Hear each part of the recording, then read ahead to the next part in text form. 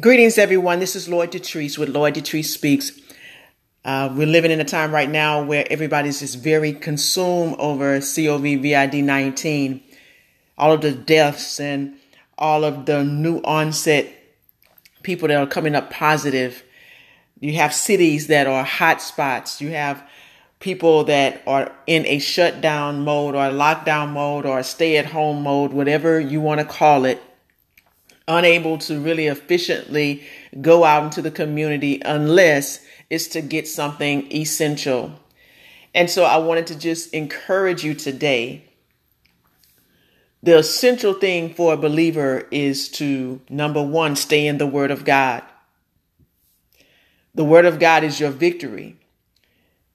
If you abide in the Word of God, and allow that word to wash you, and allow that word to encourage you, and allow that word to bring you peace, and allow that word to give you a strategy, and allow the word to give you wisdom, you'll know exactly what to do, when you need to do it, and how you need to do it. But it will take some time. Right now, if you are in that stay-at-home mode and you're not considered an essential part of the team that's coming over, or in a hospital setting that's helping people, first responders, frontliners.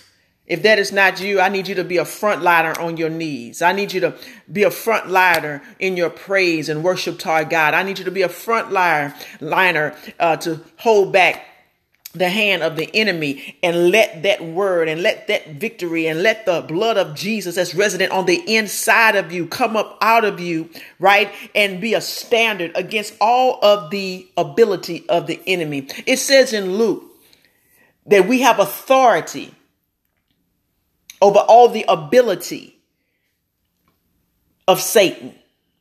Now, who comes to kill, steal, and destroy? However you want to see it, whatever face is wearing it, whatever person yielded to it, it says the enemy comes to kill, steal, and destroy. But Jesus said, I am come to give you life and that more abundantly. So you must hold on to life.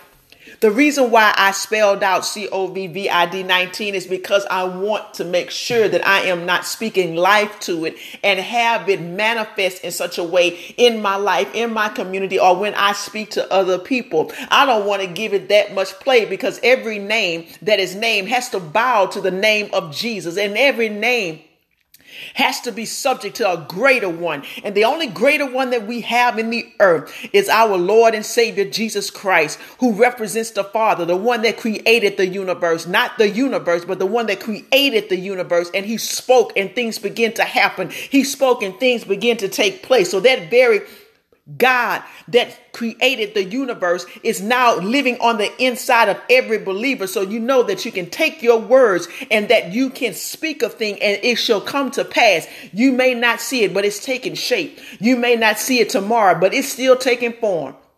It took 7 days for God to speak and to have things happen in the earth. And the only reason things do not manifest as fast as we speaking is because we don't believe what we're saying is going to come to pass. And you'll look back over your life and you'll see that the things that you are experiencing right now is something that you spoke a long time ago. I'm not speaking specifically about COVID-19. I'm speaking about where you are strategically in your life, where you are right now in the position of your faith, where you are right now. So I want to encourage you to shake yourself. Shake yourself out of depression. Shake yourself out of procrastinating. Shake yourself out of being lazy. I want you to shake yourself till you wake up and see that you are made in God's image, that you are a God in the earth. God says that we're a little bit lower than the angels. That's what it says in the Psalms. And that your words have power.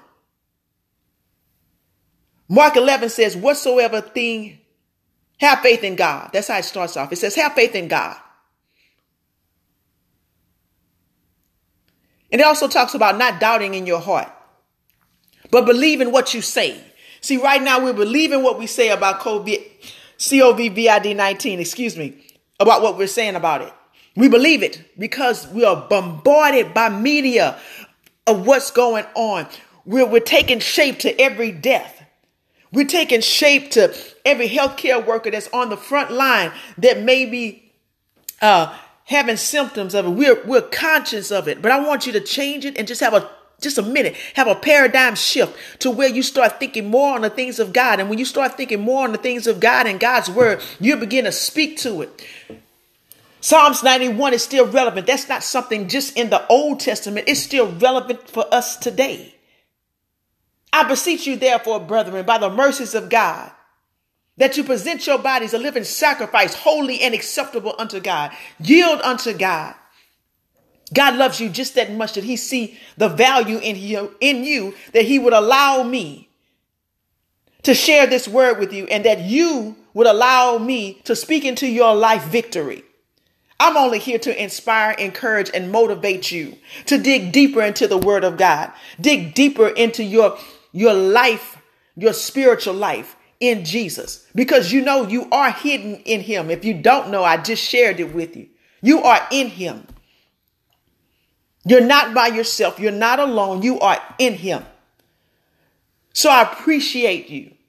I thank you for, again, allowing me to speak into your life. Now I want you to have a victorious day. I want you to take just 5 minutes and go into the word of God and just read just one scripture and see what that scripture is speaking to you, specifically to you.